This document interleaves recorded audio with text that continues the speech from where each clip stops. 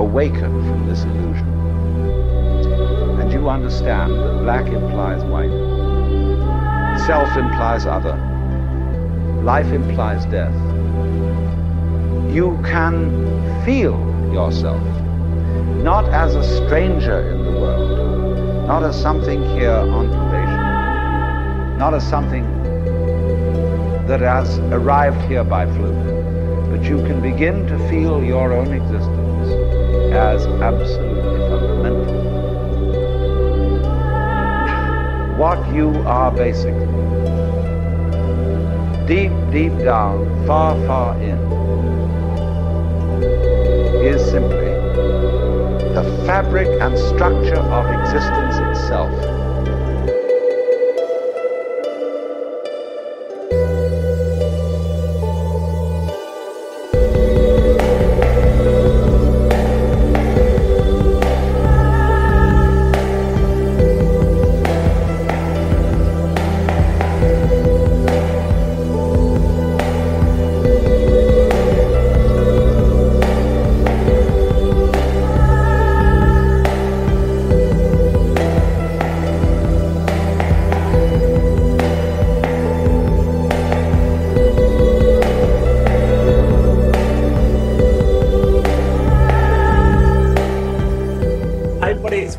From the Parallel Systems. Tonight we've got an extremely special guest. I'm honored to be speaking with Ian from White Lotus of Light.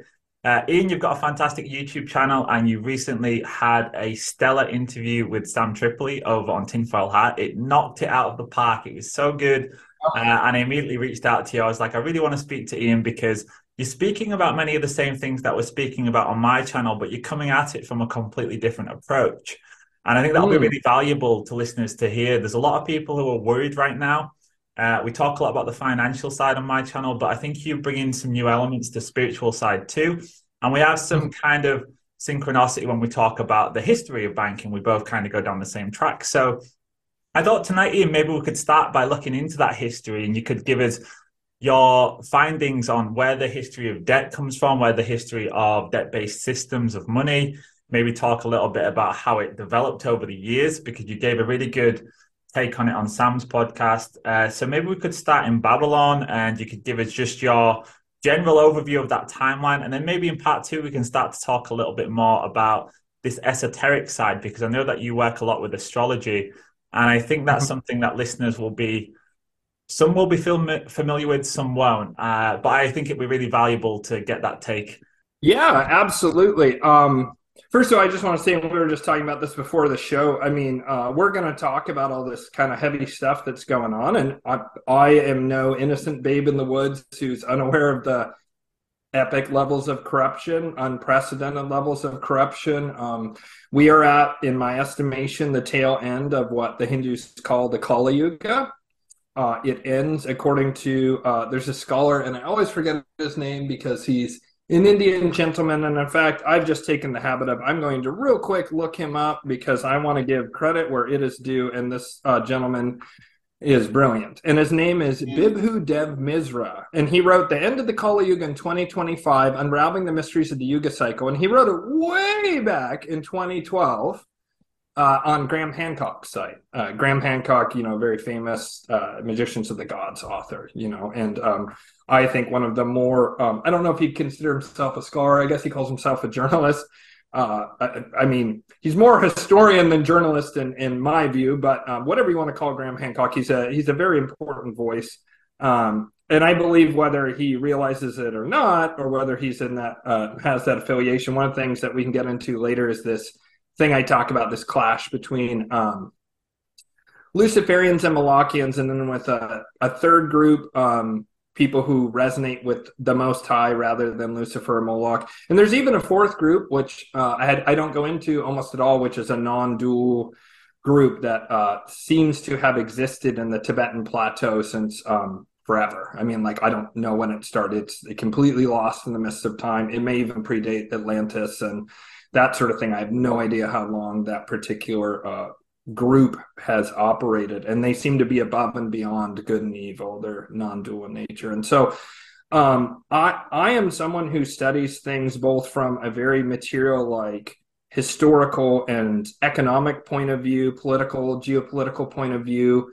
And then also just because of the way that my mind works or my soul's journey, I'm very much into the esoteric aspect of things. And I'm of the opinion that the world is dominated by and in many ways ruled by what my friend Philip Jimenez, who's sort of partners with me a lot on my channel on the Venetian Black Nobility series, what he likes to call the occult aristocracy, which I think is a great description, and it's a nicer umbrella term in a certain way than the Venetian Black Nobility, who I think is sort of like has the upper hand among this occult aristocracy and would represent the Malachian faction, what some people call Satanists. I find Satan to be a worthless, sloppy term that's very close to meaningless and is way overused, especially by people who are discovering this occult aristocracy. And so what do? They go, holy shit,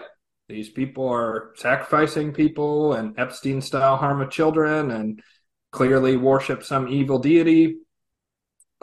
This looks like Satan because I have no other way of describing this, and I'm going to re-entrench in my childhood Abrahamic faith, whether that's Judaism or Islam or Christianity in the West. It's usually one of those three. People will re-entrench in that because they don't know what to do faced with this monstrosity, and they will very often come at things from a very clumsy, very ignorant, and I don't mean that in a mean sense. I mean that in a sense of they truly do not have the information, and that's the kind of thing that I hope to provide to listeners. But they are terrified by what they discover, and they're like, well, what I know opposes that is Christianity or Islam or Judaism, and so I need to go back to what my grandma was talking about or my cousin or whatever it is, and very often they will become reactionary Abrahamic faith folks.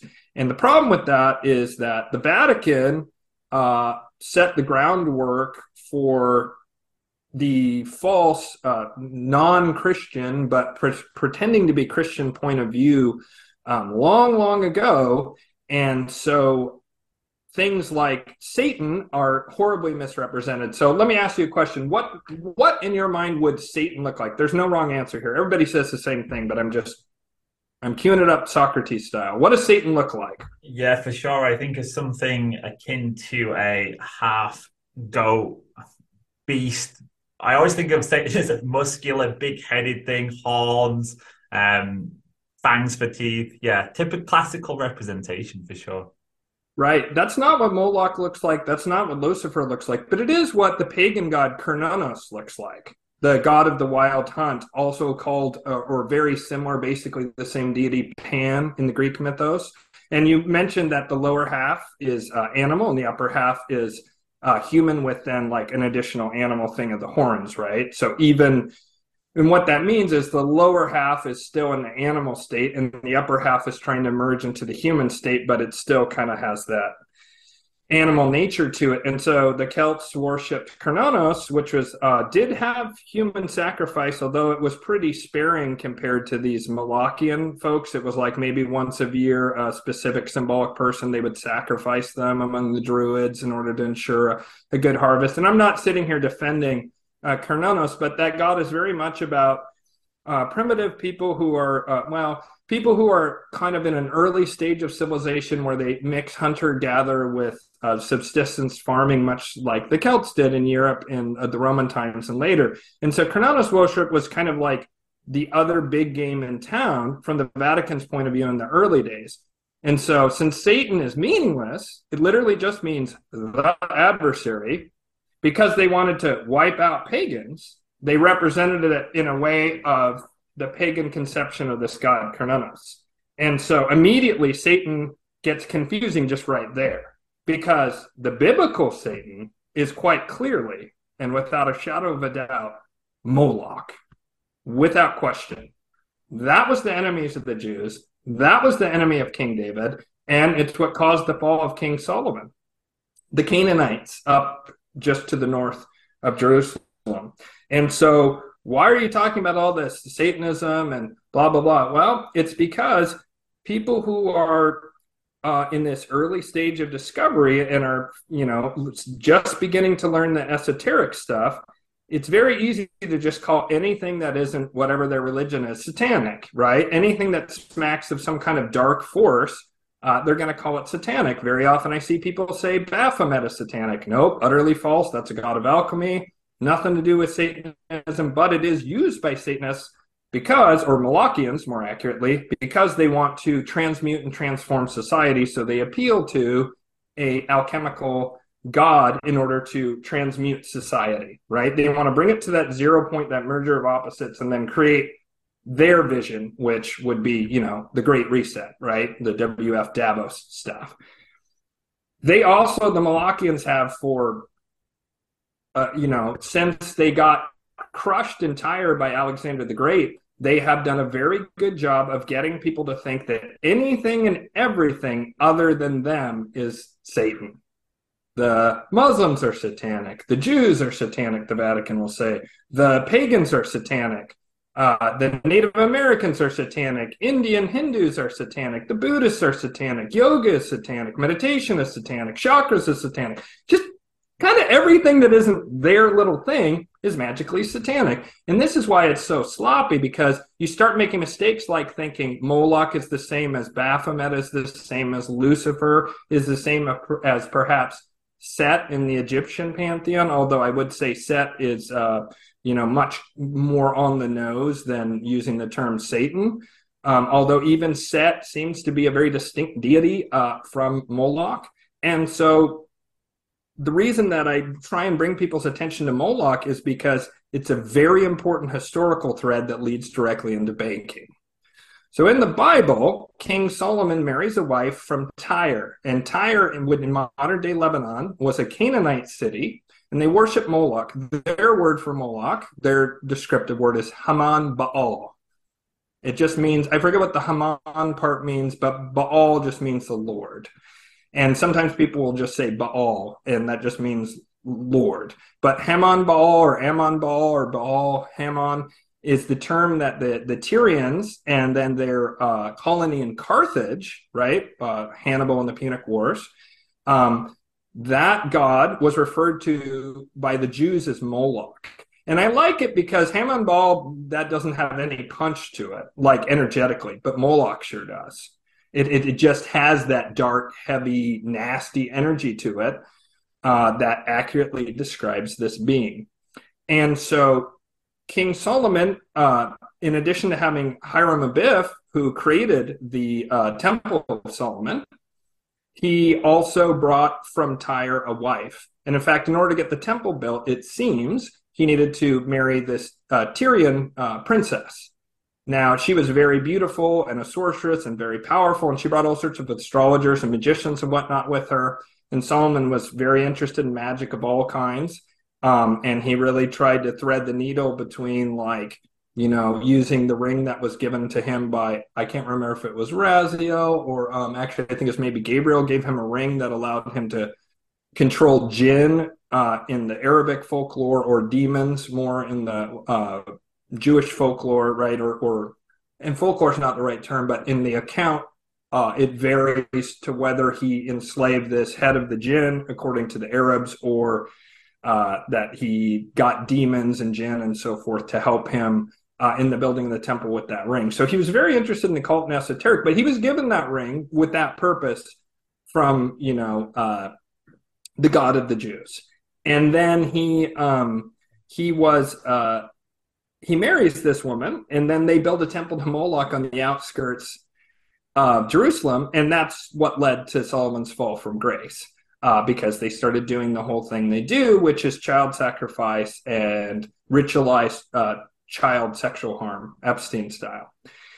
So this group in Tyre then continues to sort of go along, and this group, you can trace it back to, you mentioned Babylon, back to Babylon, and then eventually to Acadia linguistically, and very possibly back to Sumeria, although I haven't been able to kind of pull that thread.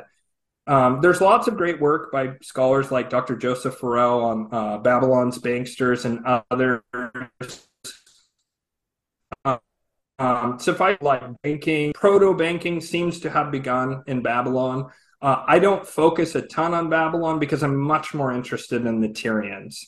And the reason for that is that it gets a little murky if this group goes back to Babylon and Acadia, though it seems to. And they certainly copied and pasted the Babylonian money magic, talismanic debt and usury, like in a very, very primitive form. They were doing that to some degree, although Tyre's main industry was this purple dye that they got from the murex snail. And you have to crush something like 10,000 murex snails to get a single gram, hence the term royal purple, because only royalty could afford it. And people take for granted all the colors we have around us in the modern world. But in ancient times, if you came out with a purple robe on, people would be like, whoa, like they couldn't even imagine. It was just like awe-inspiring and had all sorts of glamour to it. So the Tyrians had been doing that and some amount of banking, whatever, and they become quite powerful and they were worshiping Moloch. And then Alexander came along and he just wanted to supposedly pay his respects in one of the temples. And the Tyrian oligarchs rejected that. And so Alexander the Great, being who he was, said, okay, I'm just going to lay siege to your city. And the Tyrians had very carefully constructed this island city-state fortress that had all sorts of underwater bulwarks that would prevent ships from getting close other than through very narrow lanes that they could control. And then if anyone tried to come in and do a siege, they would just launch catapults or whatever onto it. And Alexander eventually destroyed Tyre in what's roundly considered the greatest siege ever in military history. It took them, I want to say, a year to do it, something like that. It took them quite a bit of time, and they built like an earthwork all the way from the shore. They built a land bridge all the way to the shore, from the shore to Tyre, and all kinds of crazy stuff. Like, it's just incredible. And so he ended up smashing them. And so at that point, they pretty much had their backs broken. And so some of them fled to what would have been the like very beginnings of Rome, but most of them went to Carthage. Then in the Punic Wars, which Rome eventually defeated the Carthaginians utterly after Hannibal's attempt to go over the Alps with the elephants and all that stuff. And that then was kind of like the end of this group having its own open, we worship Moloch, this is who we are, their own kind of city-state. So what they did is they went into Rome. And they brought with them all this fantastic wealth they had, what they were able to squirrel away from Alexander and bring over from Carthage and Tyre. And they became Roman senatorial families. Like one famous example is the Maximus clan, who later would become the Orsini family, Venetian black nobility. So they stayed in Rome, generated just incredible amounts of wealth being Roman senators. People don't understand how much looting was done by Rome and how incredibly fantastically wealthy those Roman senatorial and families who like had emperors and so forth was. But as Rome began to crumble, these same families that hail from Tyre and Carthage and worship Moloch moved over to Venice.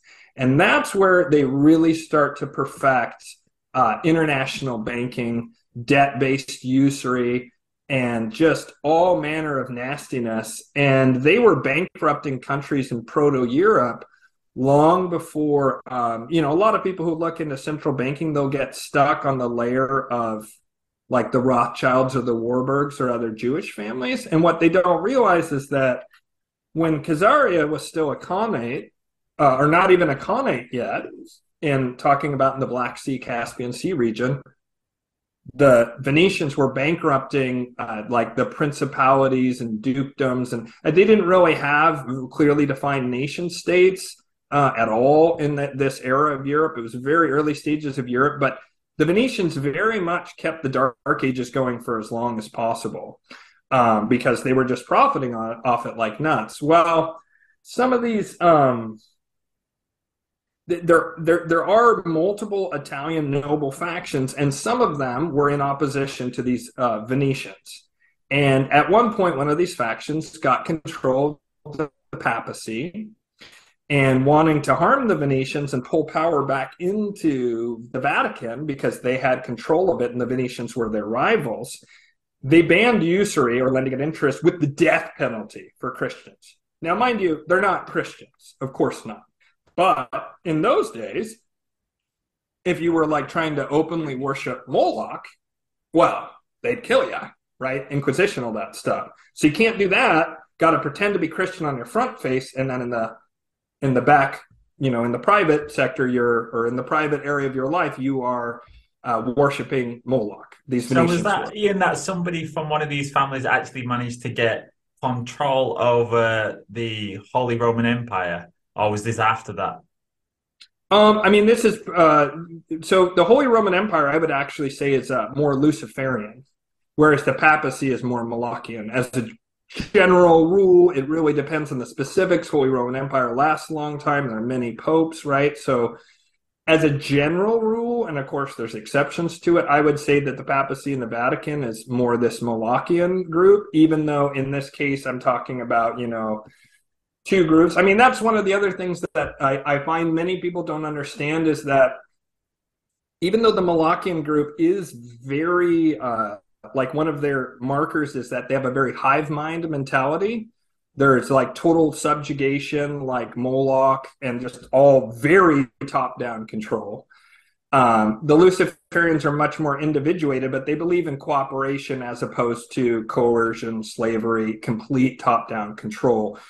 And they do it for self-interested reasons because they believe it's more generative and that they can then make more money and get more power, and there can be more upward movement of humanity, which they feel they'll do well in because they very much believe in meritocracy and competition, but also domination and some other things perhaps we don't like, right?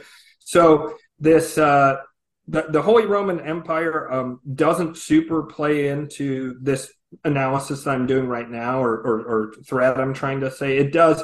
If people are interested in that, I think it's the third episode of the Venetian Black Nobility on my channel. Philip Jimenez goes into that exact subject, and we're going to go much deeper on that in a future episode. But just for the point I'm trying to make, getting back to around 600-ish to 800-ish AD, the Venetians are just bankrupting everyone left, right, and center. And then a few centuries later, the Pope bans usury and interest for Christians, but doesn't say anything about anyone else. So at that time, Khazaria had just had its back broken by the Proto-Russian Empire, what would become sort of the Russian dynastic families in Kiev Rus. And so they were then put under something called the Pale of the Settlement, which was kind of akin to a Native American reservation, right? It was just they were cut off economically. They were very oppressed by the Russians. Hence the hatred of Russia that continues to this day. And so more and more of them left and went beyond the pale and went to, which I believe is very similar to the term off the reservation, both I know offensive, but I'm just saying it's a similar kind of thought of like you're going out beyond the edges. So you start seeing waves of more and more Jews who are Khazarian or Ashkenazi Jews, as opposed to the Sephardic and Mizraim and other Jewish groups. You see more and more waves of them coming into Eastern and Southern Europe around this time. And the Venetians said, oh, we'll just use them as frontmen. And this is around the time that suddenly the court Jews start appearing all over the place. And so this is the birth and the dawn of anti-Semitism, really. Really, nobody really had a super negative opinion of Jews prior to this starting to happen. Maybe a bit because some people, like the Vatican, might have blamed them for the crucifixion of Christ. But more or less, Jewish people were not thought of with all the negative stereotypes we have now. And it turns that, bigoted negative stereotypes that are built based on some small, tiny, microscopic group of families who are behaving in a very nasty way. And by the way, my son is Jewish. My partner is Jewish. My ex-wife, who's one of my best friends, is Jewish. Her husband, or soon-to-be husband, is Jewish. I'm surrounded by Jewish people I love. I have many, many Jewish friends and family. And that's one of the reasons I try and do this work, is actually to get people to go deeper than this layer of, that so many get stuck on with the I'll just say there for a second, Ian, because it's always the case when you ever discuss something like this and you talk about it, that you're always going to get somebody say something in the comment section. I think it's important to say that when people talk about the current structures of power, yes, there might be a lot of people from certain backgrounds and denominations. But what you're really talking about here is that actually they were used to mask where the actual power lied. That's originally was the intention. Absolutely, 100%. And in fact, I go into this more on my channel, and I know you asked for the historical in the first half and the esoteric in the second half, but in my mind, it's very difficult to split the two because they're not split. The reality is that this spiritual battle that's been going on this planet endlessly since the dawn of time, really, other than during the golden age, this kind of like conflict is absolutely central to what's happening in the material world. And I think it's critical that people understand that. And a lot of people are going to push back on that or whatever. But one of the big tricks of the Malachians over the past 170 years is this idea of dead materialism. And that really came out of the British Royal Society, which is very much Malachian in the 1850s, around there. Prior to that, science and mysticism was completely like it was one and the same. There were alchemists, like look at Newton. Newton was a practicing alchemist, and he also gave us like Newtonian laws of physics. And I forget the name. I think it's Leibniz actually was the first to do calculus, and he did a better version than the version we use now. But Newton gets credit for calculus. Genius anyway you slice it. The point is that Newton was considered like the last of these kind of like mixes of, I don't know, magicians or alchemists or whatever, and scientists. Is among the last, especially in England. But that mystical outlook in science continued in Germany, interestingly, all the way into World War II.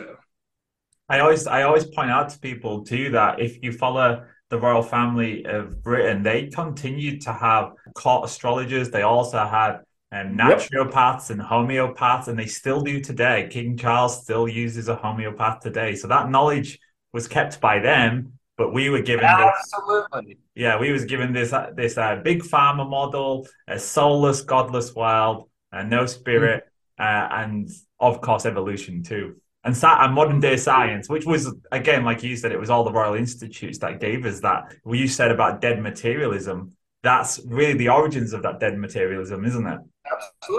Absolutely, and it's a trick. It's just straight up a trick. And like I had some atheist going off the deep end on me recently, and he said, nobody's born believing in God. And I was like, everyone's born believing in God. Yeah, and he goes, but that means that people in America were born believing in Jesus and people in India were born Hindu? No, you dumb fuck. Pardon my language. You can read that. But no, idiot. People are spiritual when they're born, and then their culture shapes it, which can include, Daddy was a mean Christian and he spanked me a lot. Now I'm an atheist, which I find is the story of virtually every atheist I've ever met. Some small amount of people were not directly harmed by usually some Christian figure who are atheists. And I grew up in the Catholic Church, and so it would have been real easy for me to become an atheist, but I couldn't deny what I felt in my body since I was a little kid. I know I believed in God or whatever, some sort of spiritual thing prior to being indoctrinated into Catholicism. And I didn't throw the baby out with the bathwater and say, oh, now I'm a dead materialist just because I hate the Vatican, right? I loathe the Vatican. I think it's among the most evil places on the face of the earth. Their structures. But that doesn't mean that, therefore, I'm just going to say that that any sort of mystical thing is, doesn't exist.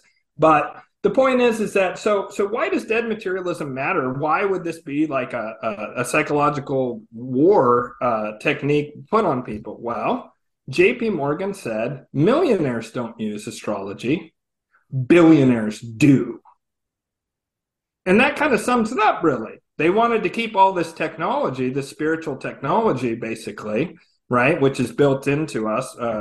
And so when I say technology, I just mean an understanding of how to use the gifts we have to interface with the universe. The Hermetic principles really delineate this well. And in fact, modern physics has come around. There's the Hermetic principle, the universe is mental in nature. And now modern physics is saying the exact same thing.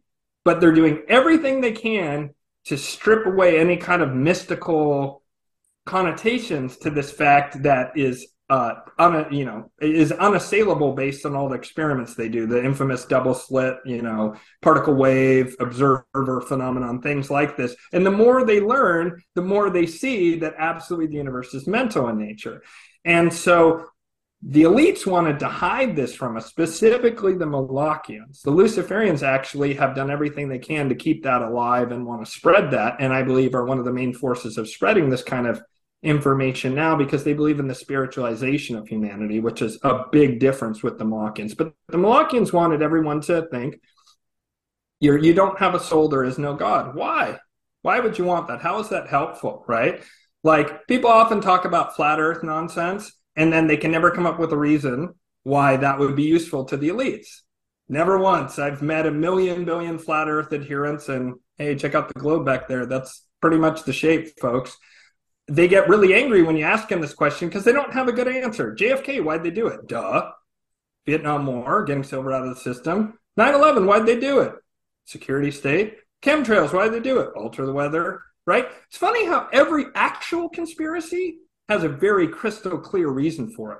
So why would they do this? Why would they tell everyone you only got one life, you're going to die, and then it's a blank screen and there is no God?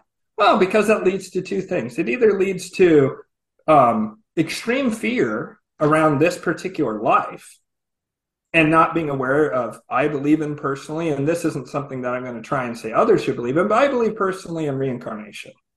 I just feel it's certainly true. Same thing with karma. And not everyone does, and that's fine. But if you believe there's only one life, you're going to be very protective of this life. YOLO, right? You only live once. And if you're very protective of this life, that means if someone threatens you, especially with death, you're going to fall right into line, right? And Yeshua or Jesus once said that the Most High, not Jehovah or Yahweh, by the way, that's a different God who you tried to usurp the Most High, but I won't digress into that. Yeshua said one of the ways the Most High expresses itself is it's the peace that passes understanding. You feel this tremendous peace regardless of circumstance. Moloch is the exact opposite energy. It's the fear that passes understanding. A fear so intense that a parent would give up their child, which is really the ultimate fear. Can I just ask you a quick question on that one, Ian? You mentioned about reincarnation in relation to us having multiple lives, for example, and how this can be a positive so that we're not clinging on to this one life as though, oh my God, it's all we've got. Or like you said, on the other hand, it could be a case of, well, we only live once, so let's just have these decadent lifestyles and throw all morality out the window. Does that, nihilistic hedonism. Do you see then, therefore, that the reincarnation is a good thing, like it's a positive, or would that actually be more aligned with the Malachian view in terms of you're trapped here because you keep doing the wrong things and you don't transcend this earthly existence, that you keep getting sent back because you're not figuring it out? How do you see it? That's a big debate that happens, especially among, for example, like Christian Gnostics and the discussion of the demiurge and that sort of thing. I think that that's a very negative view, and I think that that's a very disheartening view, and I actually think that that's a Malachian view to poison the well and to make the experience negative and institute fear again, right? So either way, you can have fear get interjected. It's just that when you say all you have is this life, it's a super easy sell to get people fearful or to get people to be nihilistic hedonists, right? Who just are like, I can do whatever I want as long as I don't get caught, right? Like, as long as another human being doesn't catch me and punish me, I can do whatever I want, right? So it very much creates it's easy to create a top-down regimented system when that's your underlying philosophy. And that's why they pushed it. With reincarnation, sure, it can look negative. But the way I look at it is the universe operates in terms of polarities, divine masculine, divine feminine, or infernal masculine or infernal feminine, right? But there's always a dance between opposites. And that's what creates reality. You can see it in electromagnetism. You can have a bar magnet that has both a negative and a positive pole, right? And the entirety of the universe operates in this way. And so if you can understand that you have an immortal soul and you reincarnate over and over again, you can then hopefully, the hopeful view is that you take a step back and you stop taking things so personally, which is going to reduce reactivity. And it's also going to begin to lead you down a path of going, okay, well, I have to continually strive because I want my next incarnation to be better. Right? I mean, anyone who's ever played any like World of Warcraft, of any of these big games, I mean, that's a perfect metaphor for what we're talking about here, right? It's you have this progress that happens over time, even if you die, right? You sort of reboot, but you keep what you had from before. However, there is a veil of ignorance that happens when you incarnate, and therefore you don't remember all your prior lives unless you're able to tap into them, or in certain magical traditions, there's things discussed such as the perfection of the solar body that does allow you to remember. Some claim that these elites who have been fighting each other for thousands of years, that many of them have perfected their solar bodies, and so they recall that they were a pharaoh or whatever, 3,000 plus years ago, and they continue to keep that knowledge, and they're born and are able to tap in that knowledge very easily. But as a general rule, most people come in, and when we're born, it's just, whoop, it's a blank slate. We don't remember that we have this, but we have all these inborn tendencies. We have all this inborn stuff. And I'll take it a step further and say, we have all this karma, and that karma creates a structure that tells us what in this incarnation is going to be our soul's journey that we need to learn. And I'm of the opinion, again, this is all just totally my opinion, and listener, please, probably much of what I'm saying maybe doesn't resonate with you, and that's fine. Take what does resonate and leave the rest. I'm not trying to tell anyone that I'm some final arbiter or authority on reality. I'm just sharing my view. And so with that in mind, I believe that these karmas set us up so that way we can, over the course of time, our soul can learn various lessons, and that then we can progress. And I believe that all of us go through a pattern of, we start as a speck of dust, right? Just the most basic unit, whatever, an atom, a helium atom perhaps, right? We start at that level, and we're directly just plugged into this universal mind and part of it. And over time, we differentiate more and more. And eventually, as we evolve, we get to a point to where all of us will be Shiva, who creates and destroys universes with our dance of creation. And then once we've done that long enough, whoop, you go back around and it recycles. And it just goes on endlessly. It's sometimes called Leela, or the divine play, that basically the universal consciousness decided one day it wanted to differentiate itself, put a veil of ignorance on it, and then that process of the prodigal son, you would return back to source. You would return back to this connection with the universal mind and recognizing that. And I actually think reincarnation is incredibly hopeful and incredibly positive. It's even talked about in the Bible, because Jesus at one point is asked by one of the disciples, when is, I think it's Isaiah, going to come back? My apologies if I get the biblical patriarch or major figure wrong, but I believe it's Isaiah that they ask, because that was required. That was some sort of required thing prior to the Messiah coming, was that Isaiah would return. And he said, oh yeah, he has. You know him as John the Baptist. They mentioned reincarnation, and that was what managed to slip through the cutting room at the Council of Nicaea. I'm not sure which disciple it was. It might have been Paul, who asked Jesus, how will we know when you have returned? And he said, I'll be the man bearing water, a jug of water, I think he said, which, of course, astrologically is the age of Aquarius. And again, that is the astrotheology of the Bible that most people have no idea exists. Yes. Yeah, I think so, absolutely. And, one of the things that I think will really help people is that we have to learn the universe is not linear in nature. That's been in the West since the time of Zoroaster, this idea of linear progress. But the reality is nothing that you can observe is actually linear if you watch it long enough. There's going to be some sort of cyclical thing to it, really. You know what I mean? I'm talking about things like seasons, the equinoxes. People are babies, then they're children, then they're young adults, then they're mature adults, and they're old adults. There's like a cycle to everything. And that if you think that everything is just linear and moving in one direction, that leaves you ripe for manipulation and control, in my opinion. In a certain sense, it's true, right? But rather than looking at it as a circle, these cycles, it's better to look at them as a spiral. So in a certain sense, there is linear progress, but it doesn't happen in a straight line. It happens in a series of spirals, and those spirals can be going upwards or downwards. And in fact, they eventually will do both.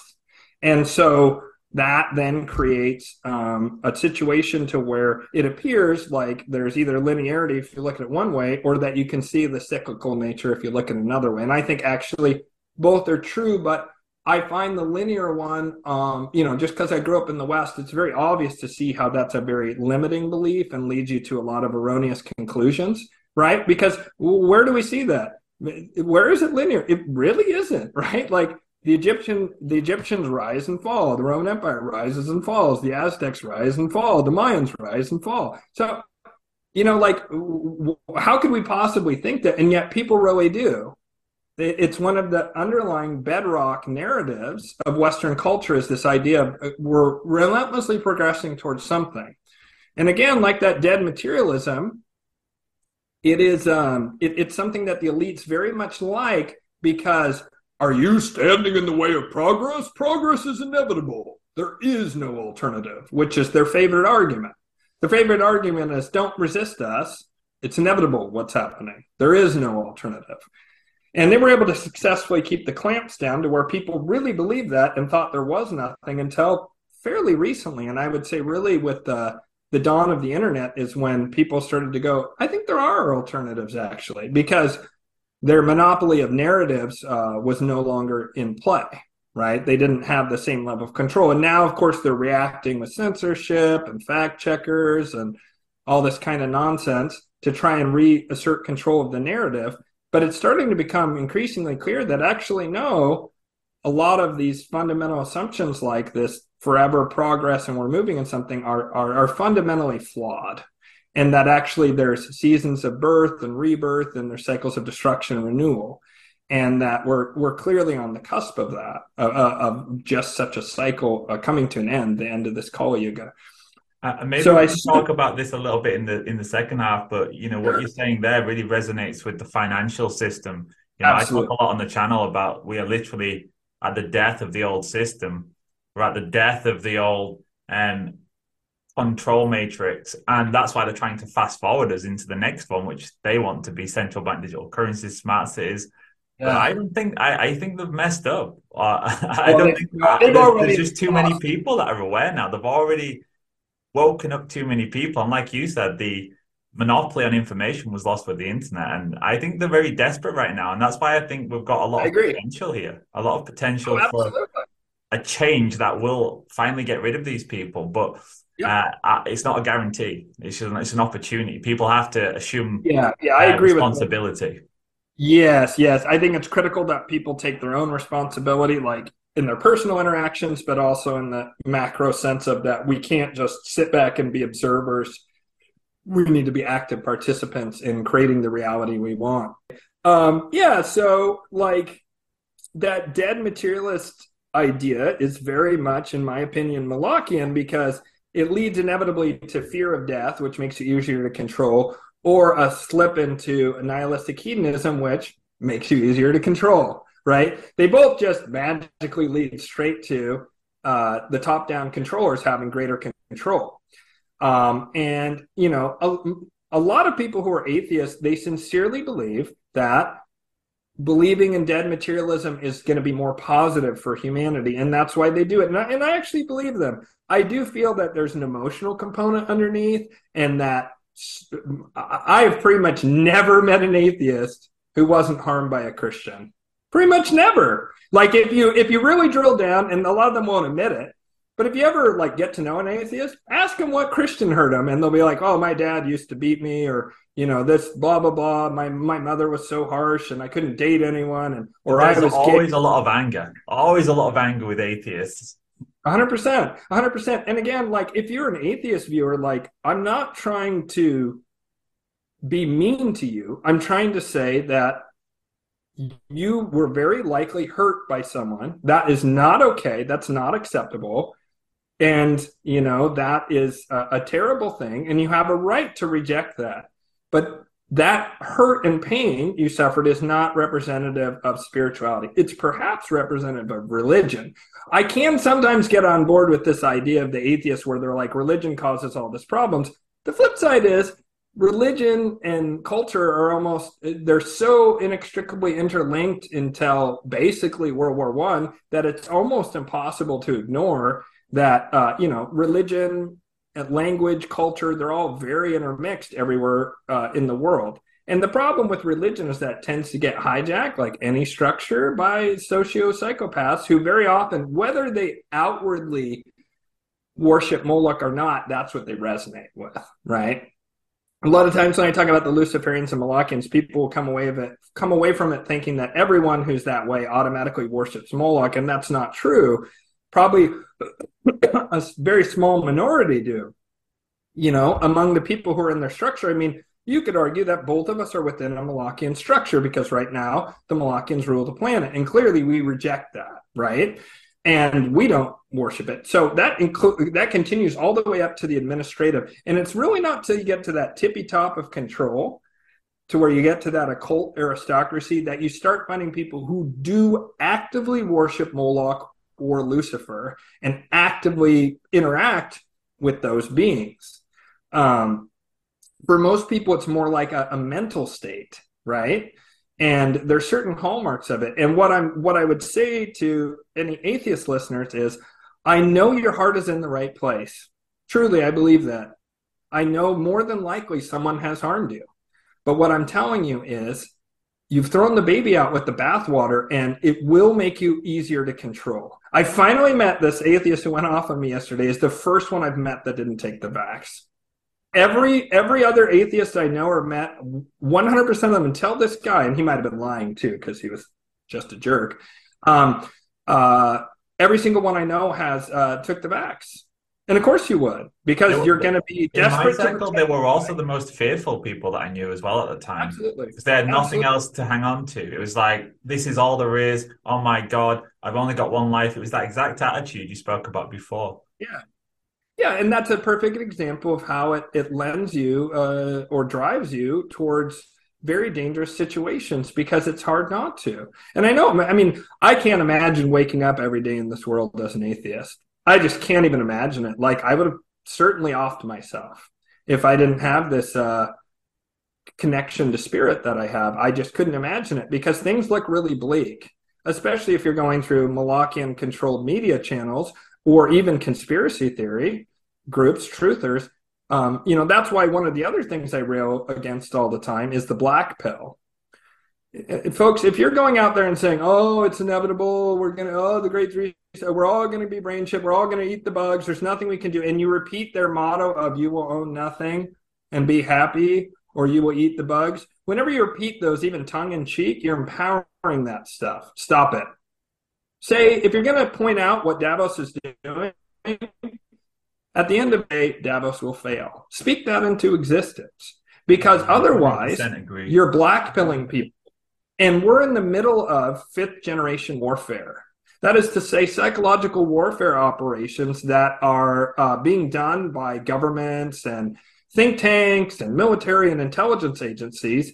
And as the Molochians have been forced into the light, they have switched gears from hiding everything they do to saying everything we do is inevitable. Everything we do is inevitable. And pushing that on every turn. Well, why would you do that? Well, it's classic psychological warfare. Demoralize the enemy. In this case, we're the enemy of these horrible, nasty types, and they want to demoralize us. They want us to take a knee, as a friend of mine puts it. And that's the one way we lose. It's just one big trick. It's just one big trick. I say all the time to people, nothing changed between 2019 and 2020 and 2021 besides your mind. You encased yourself in a prison. It was a trick.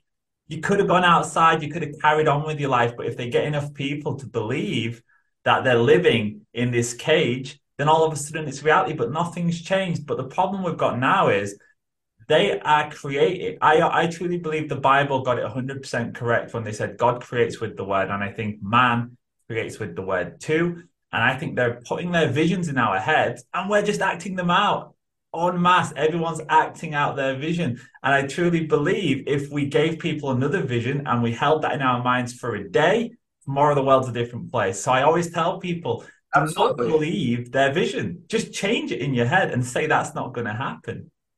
Yeah, and I think we've reached a point at this point, many of us, to where, first of all, I don't think you're going to wake anybody else up. Your sister that you've been trying to get this to, your brother, your brother-in-law, your mom, your dad, your kid, maybe, hopefully not your kid. That would be, I can't imagine how heartbreaking that would be. But your family member, your friend who you just haven't been able to convince, your blue-haired friend, and you used to be liberal and like you were friends for many, many years, but now they just like, they don't see it. They're not going to see it. The only way these people are going to wake up, more than likely they won't at this point. They never will. They're going to die asleep, possibly very soon. But the only way they're going to wake up at this point is an intense personal tragedy that hits them so hard it shakes them out of this trance that they're in. And you're not going to do that. So don't bother.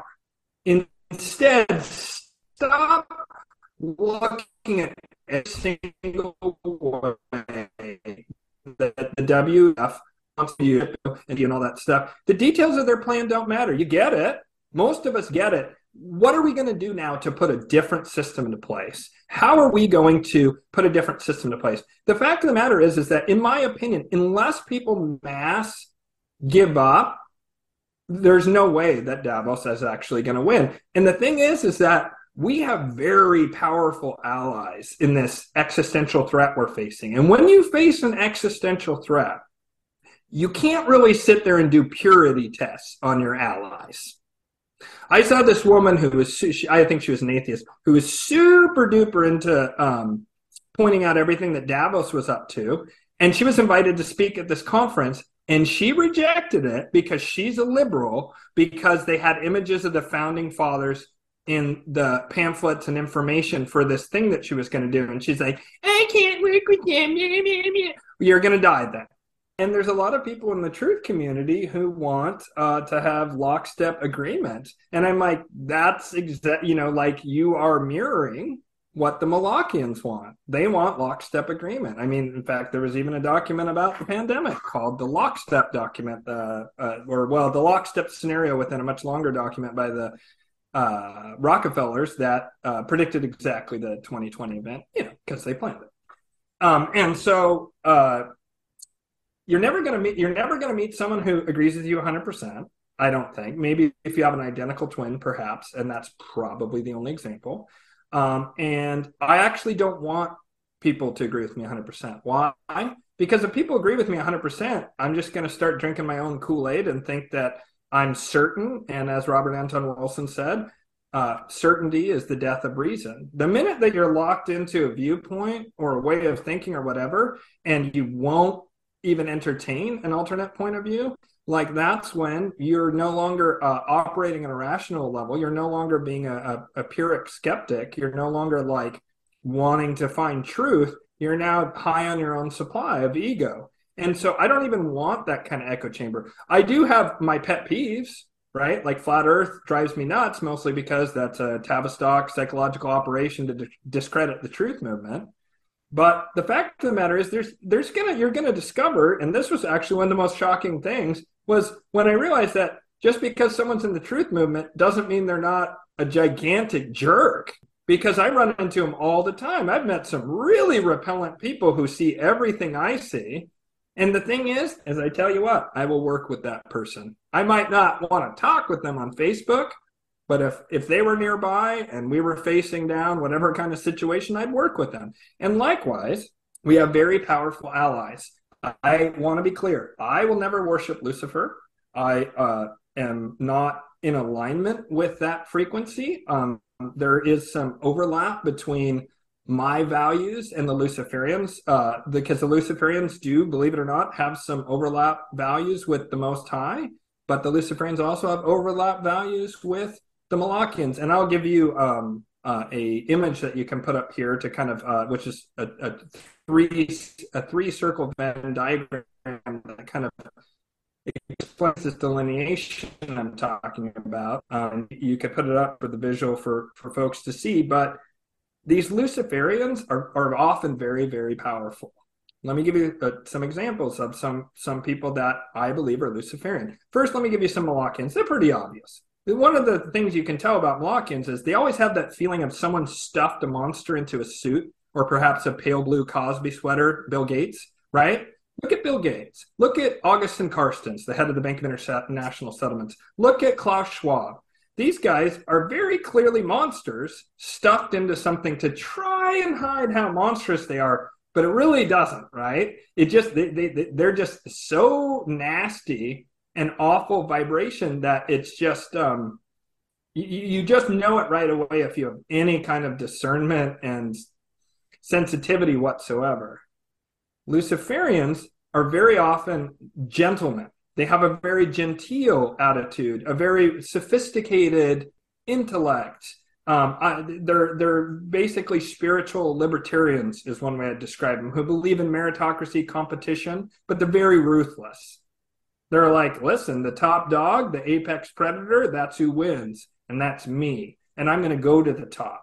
But I don't fear competition because it makes me stronger and better, because I'll beat you. You come at me, I'm going to work harder than you, and I'm going to win. And so they don't mind having a society in which there's motion, because they're convinced they're the best. And if they're not the best, they're just going to work harder. Would this come from like a Nietzschean kind of philosophy? It's about a Nietzschean, like Nietzsche, the Superman trying to dominate. I hadn't thought of that before. That's really interesting. Yeah, that Nietzschean, thus spoke Zarathustra kind of stuff. Yeah, the Ubermensch. Yeah. I mean, that is wow. I had never really thought about that before. That's a great. Thank you for that, Michael. That's a great example of philosophy, realist viewpoint. Right, because Nietzsche was, it seemed, I don't know, Nietzsche's very misunderstood, and he was a super genius, and maybe just I haven't understand him. I certainly haven't read all his works, you know. He definitely didn't like religion, I can say that, right? Antichrist, you know.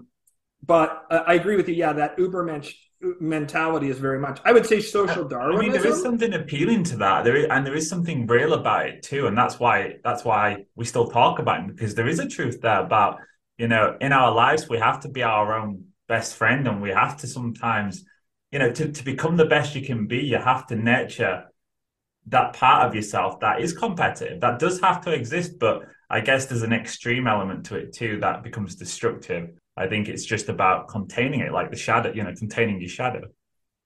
Yeah, and I mean, like, and that's kind of where we're at as a species, is we're moving into this what will be a Luciferian age. The Bronze and Silver Yugas are ruled by Lucifer. This is what, and again, I want to be transparent. A lot of times when I talk about things like Tyre and Moloch, and like I can actually prove that the Venetians worship Moloch, like I can prove it, and it's a fact-based thing. There might be reason, speculation attached to it, but it's predicated on fact. But what I'm about to say is, it's direct gnosis from the angels. People can take it or leave it.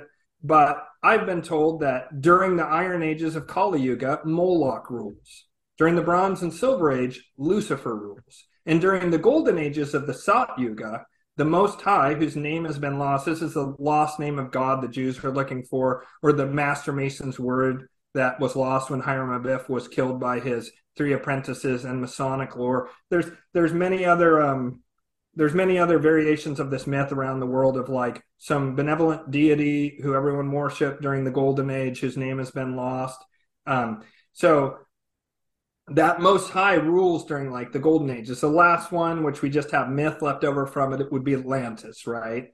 And that was a very high vibrational civilization. But then, you know, what has come down to us is that they fell because their consciousness fell. And they started using this extreme high level of like spiritual technology to dominate others. And that's when that Luciferian impulse comes in, right? And then as they go further and further down, then eventually, like, it's not even about aggression and competition and war, and, you know, and hierarchy, which was unheard of in the Golden Age. It's now about slavery. It's now about parasitism. It's now about top-down control, the Molochian energy, which is that kind of like lowest vibration of consciousness. But we're about to break out of that and move into this Luciferian age. And what does that mean? Sure. I think that's a great place to maybe just take a pause and we can maybe nip and get a drink and then come back and maybe you can tell us more about what that does mean for us, because it sounds to me like we're entering something that's more hopeful than where we've been and probably more aspirational than most people are actually believing is possible right now. Yeah, and again, this doesn't mean that Lucifer is good. I just want to say that. Lucifer is still a false light that leads people away. And I would just say real quick, the three defining characteristics, super truncated and simplified, is the Malachian's core feeling is self-hatred and desire of destruction because of that, to destroy themselves and everything around them, right? The Luciferian impulse is kind of narcissism, misdirected self-improvement, self-love, like you talked about with the Nietzsche example. And then the Most High is self-love, to where you love yourself so deeply and you have the realization that you, Michael, are me and I am you, and everything behind you, we're all one with everything around us. We all exist within God. And when you have that understanding and you have true self-love, you're going to automatically, from those three mentalities, total self-hatred, narcissism, or true self-love, many behaviors are going to spring from those fundamental things. And so, yeah, I mean, again, I don't want anyone to come away from this thinking, oh, Ian's a Luciferian, he loves Lucifer, blah, blah. No. I'm just saying that according to natural law, that being or that mentality or that vibration is going to be the dominant vibration of the mentality of humans, as opposed to this dominator, slavery, parasitism, harm of children, dead materialist view that we've all lived under for the past 6,000 years here in the Kali Yugas. So that's it for part one of my episode with Ian Ferguson from White Lotus of Light. Now, if you enjoyed that, please go check out Ian's YouTube channel. Ian's got a fantastic channel over there where he's doing some awesome content all about the things that he spoke about in tonight's interview. Now, if you'd like to listen to part two of my interview with Ian, please check out my website, parallelmic.com. Now, over there, I'm going to be putting out exclusive content, which is beyond the YouTube channel. I'm going to have my own separate podcast from now on, and that podcast will be available to everyone. You can download it via the podcast app. However, on there, I'm going to be delivering 1 hour episodes, 45 minutes to 1 hour for free.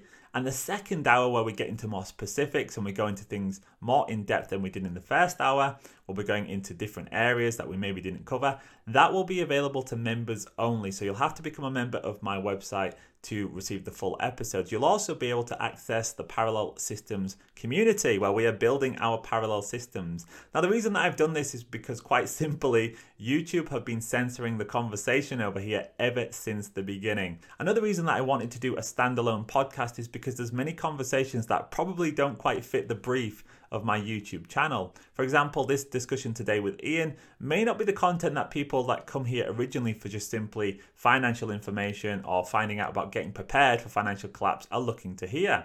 Maybe they are, maybe they're not. Well, this separate podcast will be a place for those more in-depth discussions where we're talking about philosophy, theology, spirituality, and of course the financial system too. However, I'll be able to take a much deeper dive on certain topics, such as the history of central banking, over there on my podcast. So for people that want to explore new knowledge, the first hour will always be for free. It will be that second hour that you can become a member for, and then you can listen to the full episodes. Now, the reason I have the second hour as a members only is because, quite simply, it costs an awful lot in terms of time, energy and money to produce these shows, and this is something that I love to do, but I also need support from people like you. So if you value this content and if you would like to hear more, I would love to have you over there as a member. It would be fantastic, because this is how we start to push back against the censorship. This is how we start to build a parallel system. It begins by supporting one another, whether that's me or another content creator that you value. I urge you, support that content. Do not give your money to Amazon, Netflix, the government in the form of taxes, and then not support the content creators that are pushing back against the tyranny too, because that unfortunately will be the fast track for us all ending up in a censored world where only one voice gets heard. So I'm going to leave it there for tonight. Thank you so much for listening. Like I said, if you'd like to join us for part two, head over to the Patreon or head over to my website, parallelmic.com, and I will see you in the next one.